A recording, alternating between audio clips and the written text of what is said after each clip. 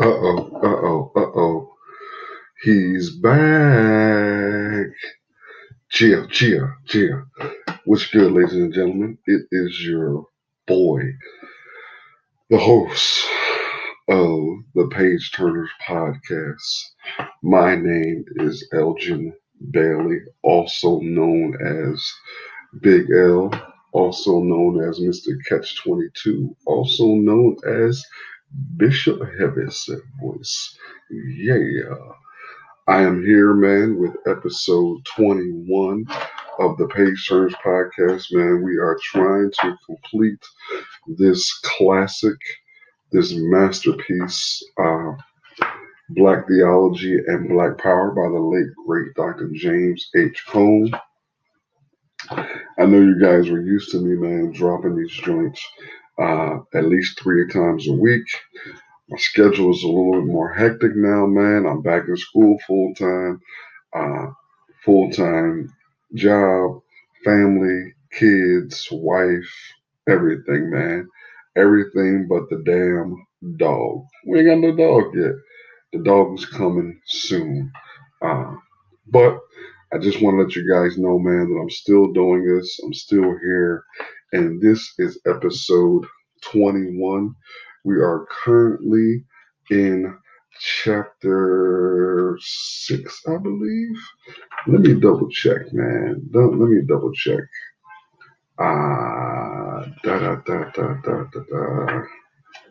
Yes, we are in chapter 6. Chapter 6 is titled Some Perspectives of Black Theology. Some Perspectives of Black Theology.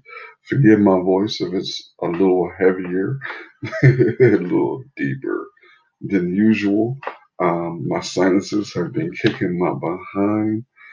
It went from being 90 degrees one day to 50 degrees the next day. So it's been a little bit of a struggle, man. It's been a little struggle. So keep me in your prayers, man. Keep me in your prayers. Just want to thank everybody for tuning in, man. Page Turns Podcast. Books here, books there, books everywhere, books from a black perspective. We will be looking at books, man. This is season 1. Each book will be a particular season. So this happens to be season 1 of the Page Turners podcast.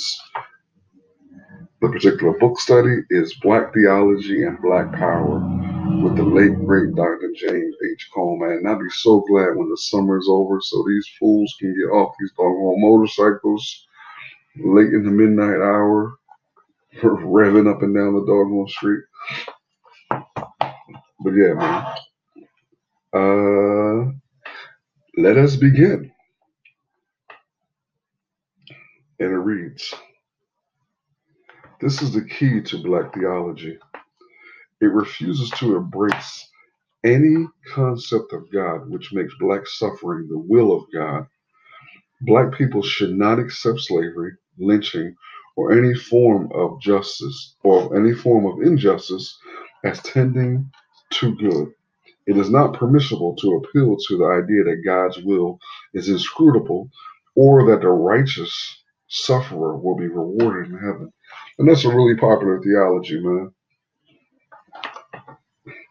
Very popular theology that we should be actually grateful to God for slavery. We should be grateful that, European missionaries went to Africa and shared their version of Christianity.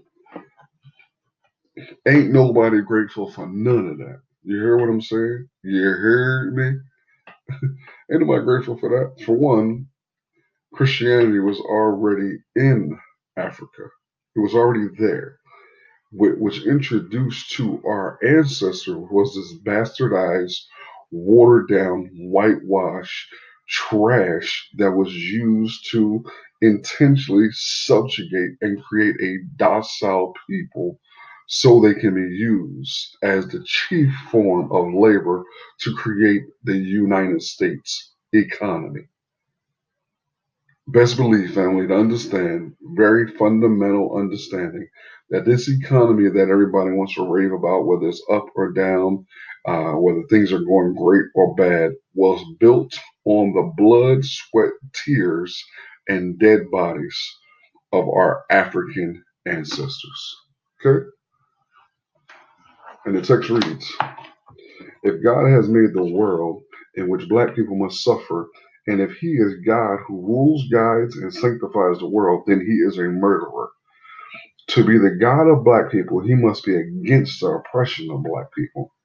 The idea of heaven is irrelevant for black theology. The Christian cannot waste time contemplating the next world if there is a next. Radical obedience to Christ means that reward cannot be the motive for action. It is a denial of faith to insist on the relevance of reward. Is this not what St. Paul had in mind when he spoke of justification? When Paul uses the term justification in reference to Christ, he means that sinful man, through complete trust alone, is accepted by God, is declared and treated as a righteous man. He is emphasizing man's inability to make himself righteous. All human strivings are nil. Man cannot earn God's acceptance. Romans 3:20-23, Galatians 3:22. Salvation is by the free grace of God. There is no place for the conceit that men can save themselves by their own efforts if they try hard enough. The incarnation means that man stands unworthy before God. Man is helpless under God's wrath. But God is not only just in condemning and punishing sin, he is so completely just that he also provides a means of deliverance from sin, giving freely what man can never achieve for himself. There is no place here for reward. In fact, man is now made free for obedience without worrying about a pat on the back from God. He now knows that he is right with God because God has put him in the right. This new gift of freedom means that he can be all for the neighbor. To allow one's concern to be directed towards heaven is to deny the freedom. It means that in some way, what one does is worthy and thereby guarantees his favor with God. The free Christian man cannot be concerned about a reward in heaven. Rather, he is a man who, through the freedom granted in Christ, is ready to plunge himself into the evils of the world, revolting against all inhuman powers which enslave men. He does not seek salvation, for he knows that to seek it is to lose it. He that would save his life will lose it. He who loses his life for my sake will gain it. He is a rebel against inhumanity and injustice. Black theology rejects the tendency of some to interpret eschatology in such a way that a cleavage is made between our world and God's. Black theology insists that genuine biblical faith relates eschatology to history. That is, to what God has done, is doing, and will do for his people. It is only because of what God has done and is now doing that we can speak meaningfully of the future. With a Black perspective, eschatology comes to mean joining the world and making it what it ought to be. It means that the Christian man looks to the future not for the reward or possible punishment of evildoers, but as a means of making him dissatisfied with the present. His only purpose for looking to a distant past or an unrealized future is that both disclose the ungodliness of the present. Looking to the future, he sees that present injustice cannot be tolerated. Black theology asserts an eschatology that confronts a world of racism with Black power.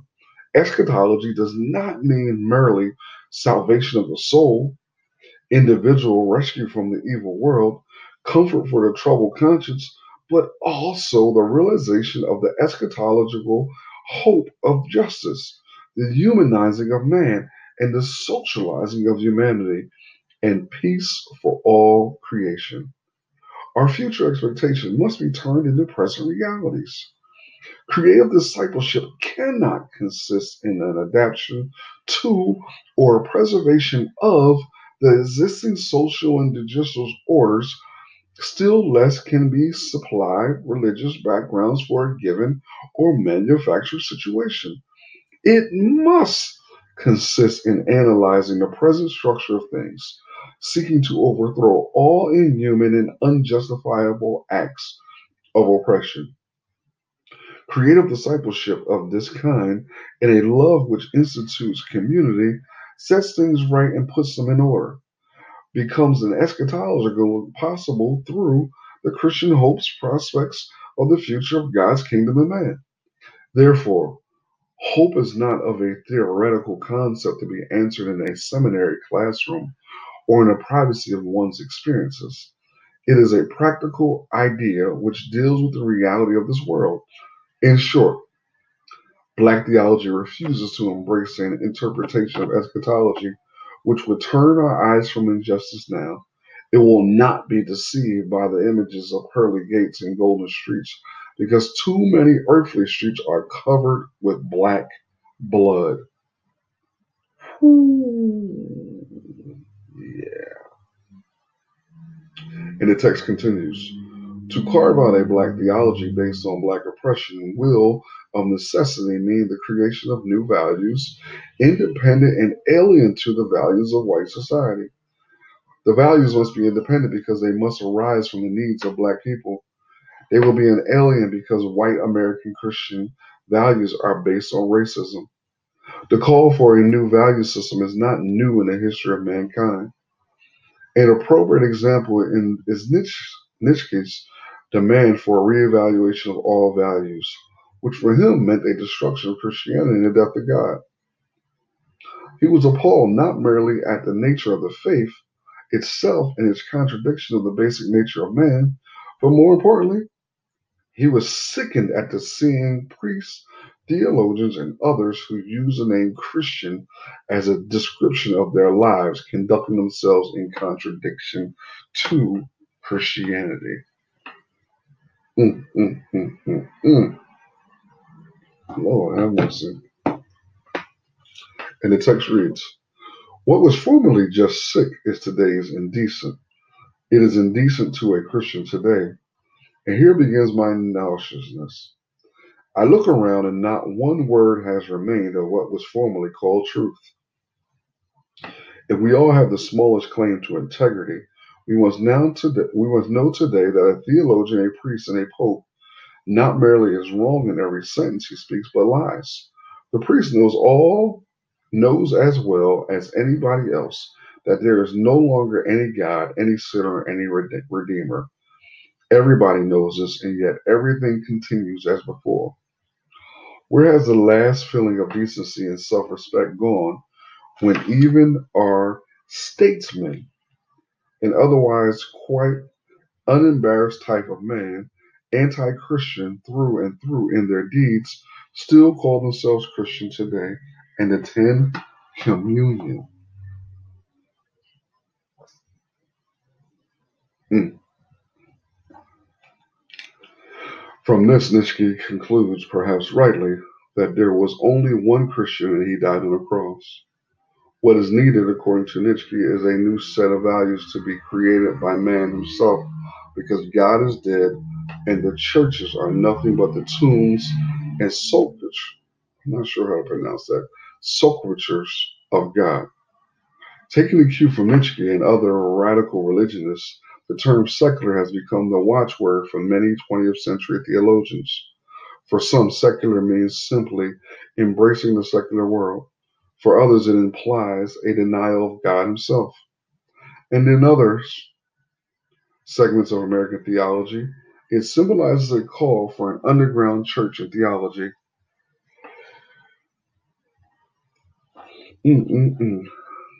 Excuse me.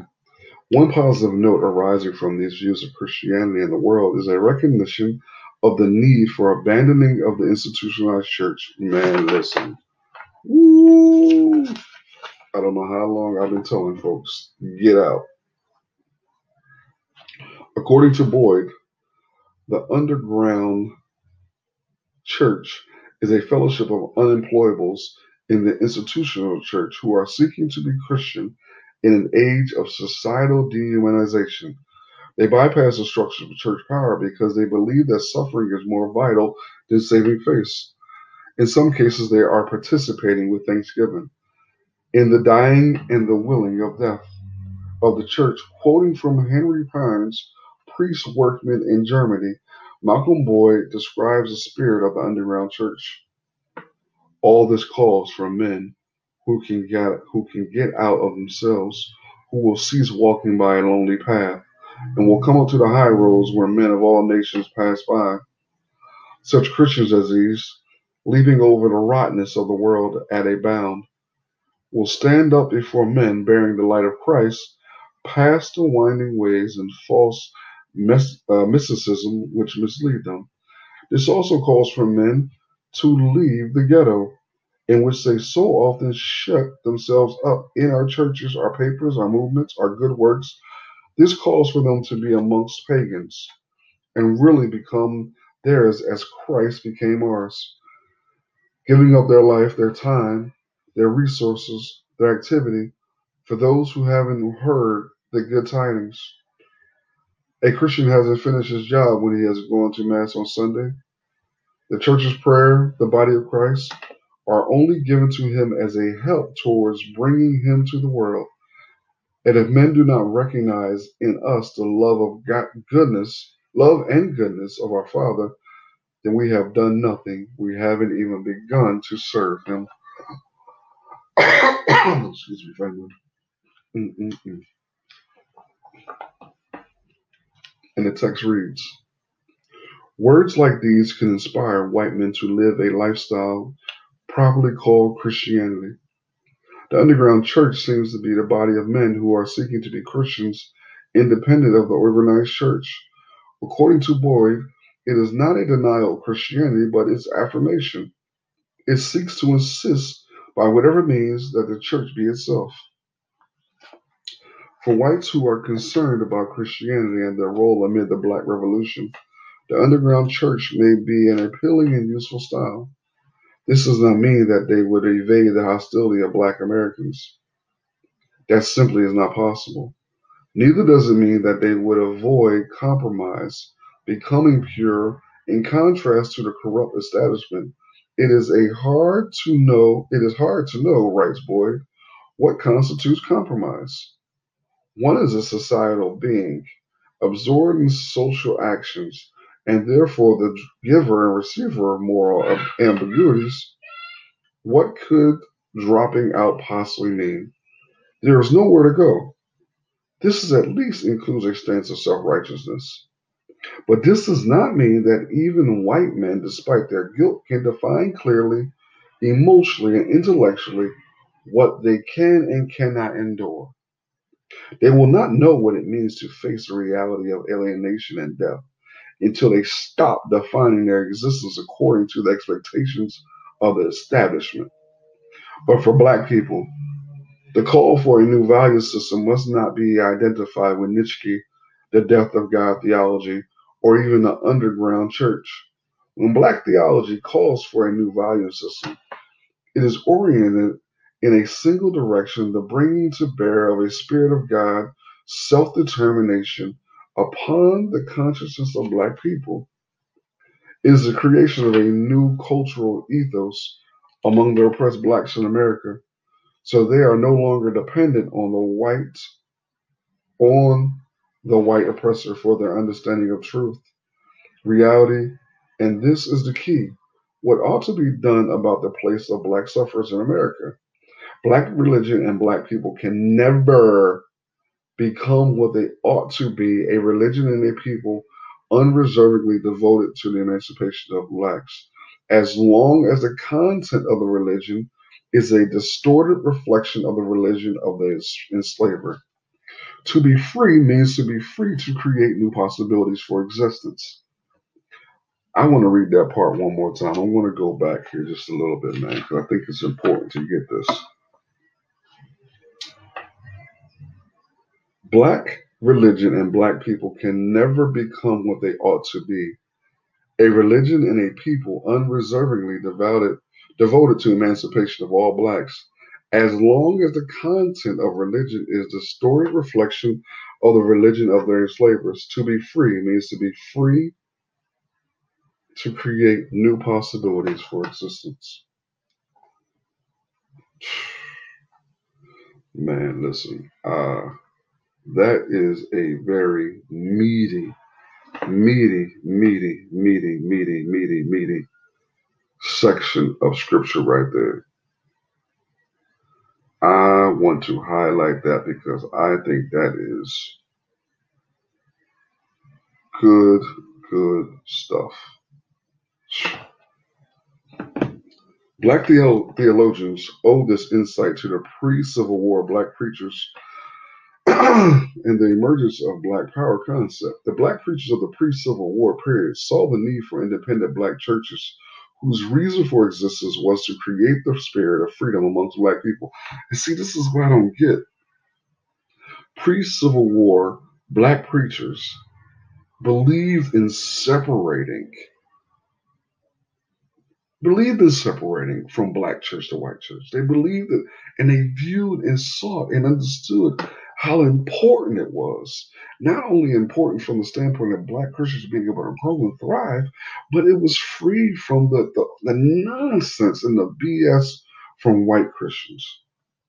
The connection between Christianity and civil freedom was absent in most white views of Christianity. Well, ain't nothing changed. Have you seen that statement of the social gospel foolishness that Johnny Mackin put out?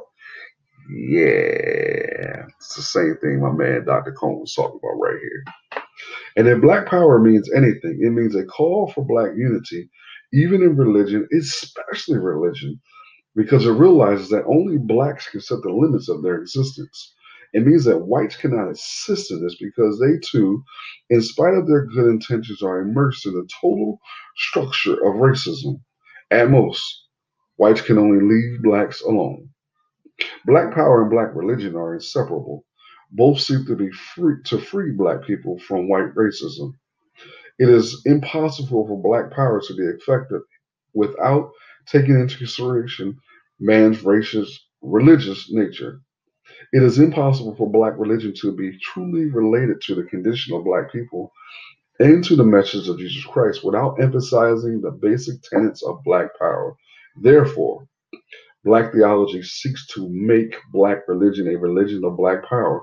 It does not attempt to destroy Christianity, but endeavors to point to its Blackness.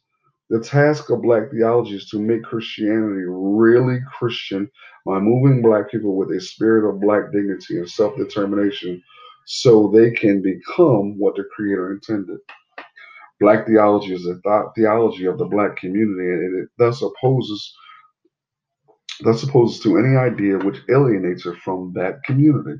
Since it seeks to interpret Black power religiously, Black theology endeavors to reorder the Christian tradition in view of the Black predicament and to destroy the influence of heretical white American Christianity. In this sense, it is nationalistic.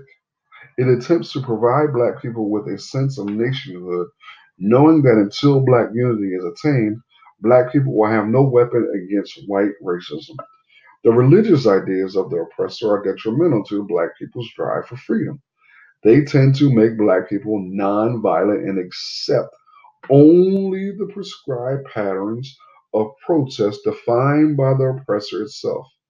It is the oppressor who attempts to tell Black people what is and is not Christian, though he is the least qualified to make such a judgment. It is he, through the news media and other forms of communication, pay attention to that, who tries to select the good Negro as the leader for Black people, religious and secular. But Black theology, like Black power, rejects leaders who merely mimic the values of racist society. Black theology advocates a religious system of values based on the experience of the oppressed because it believes white values must either be revolutionized or eliminated. Jesus, Lord have mercy. Mm-mm-mm. People scared of this Dr. Cone, though, boy. People scared of this Dr. Cone, boy. Listen, folks, will be okay with you reading Joel Osteen. They'll be okay with you reading some of these other knucklehead prosperity folk. They'll be okay. They won't be fine with it. They won't support it, but they'll be okay with it. Let me tell you what they won't be okay with. They ain't okay with you listening to black liberation theology. They're not okay for you practicing a black theology. They're not okay with that. That they are not okay with.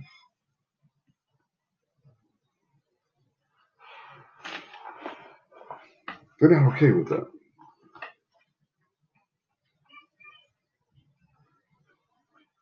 Folk are not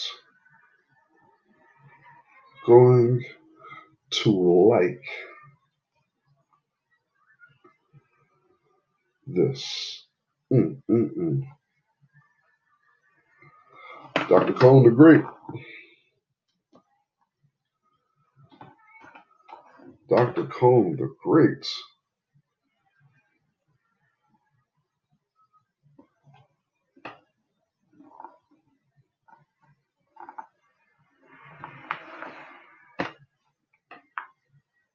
Ooh.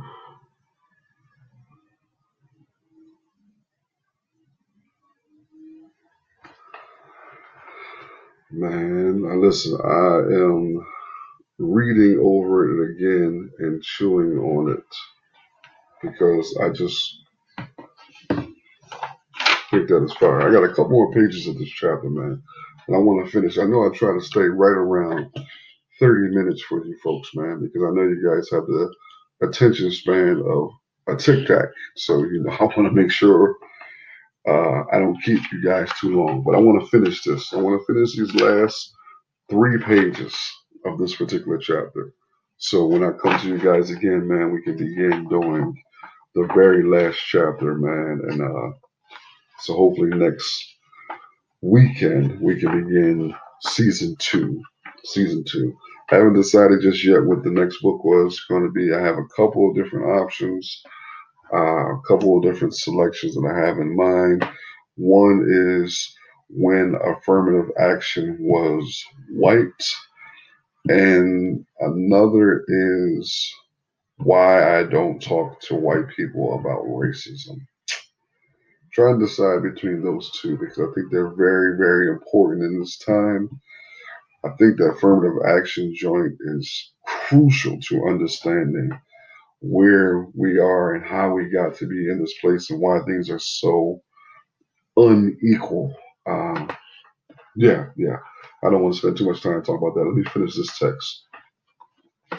And the text reads, such a value system means, of course, an end to the influence of white seminaries with their middle class white ideas about God, Christ, and the church. This does not necessarily mean burning of their buildings with Molotov cocktails.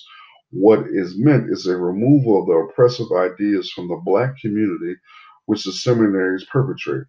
We must replace them with black consciousness that is with Nathaniel Paul, Daniel Payne, Nat Turner, Marcus Garvey, Elijah Muhammad, and Malcolm X, instead of having courses dealing with the theology of Reinhold Niebuhr or Rudolf Bultmann or Emil Brunner.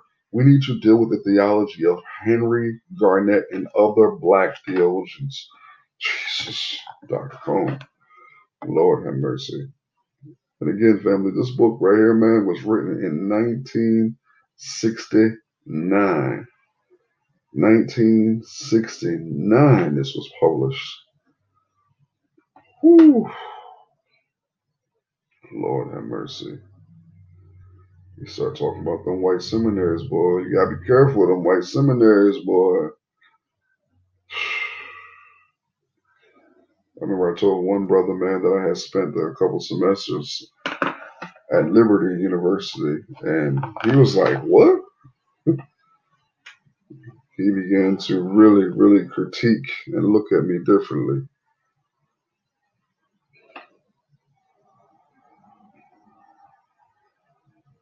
Man.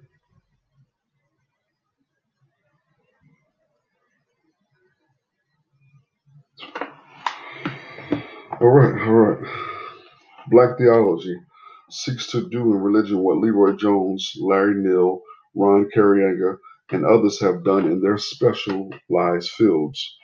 During Black Power, Jones says Black Power is the power to first be black, but it is also a culture of way of feeling, a way of living that is replaced with a culture, feeling, way of living, being that is black and yes, finally more admirable.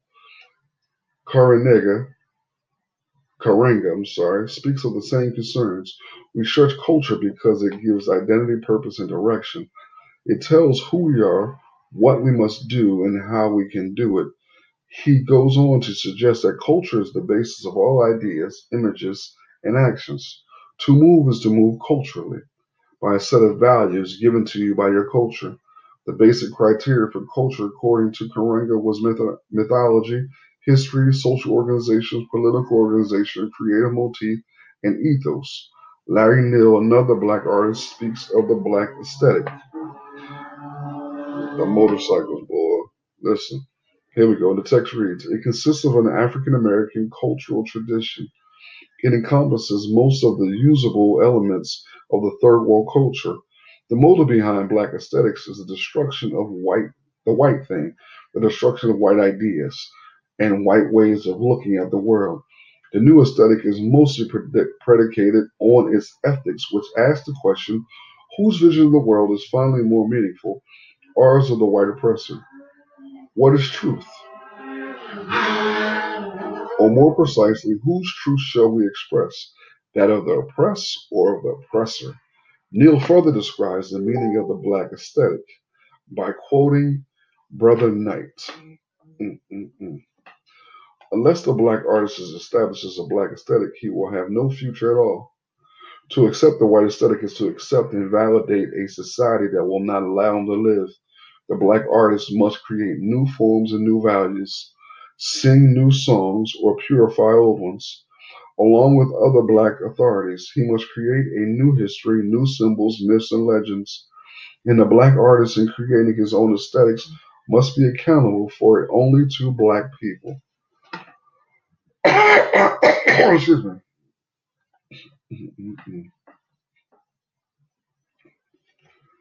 Ooh. Lord have mercy.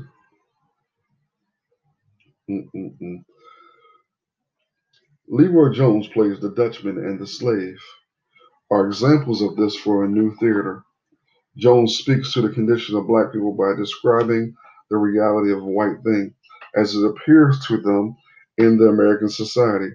Our theater will show victims so that their brothers in the audience will better able to understand that they are the brothers of victims and that they are themselves are victims if they are blood brothers.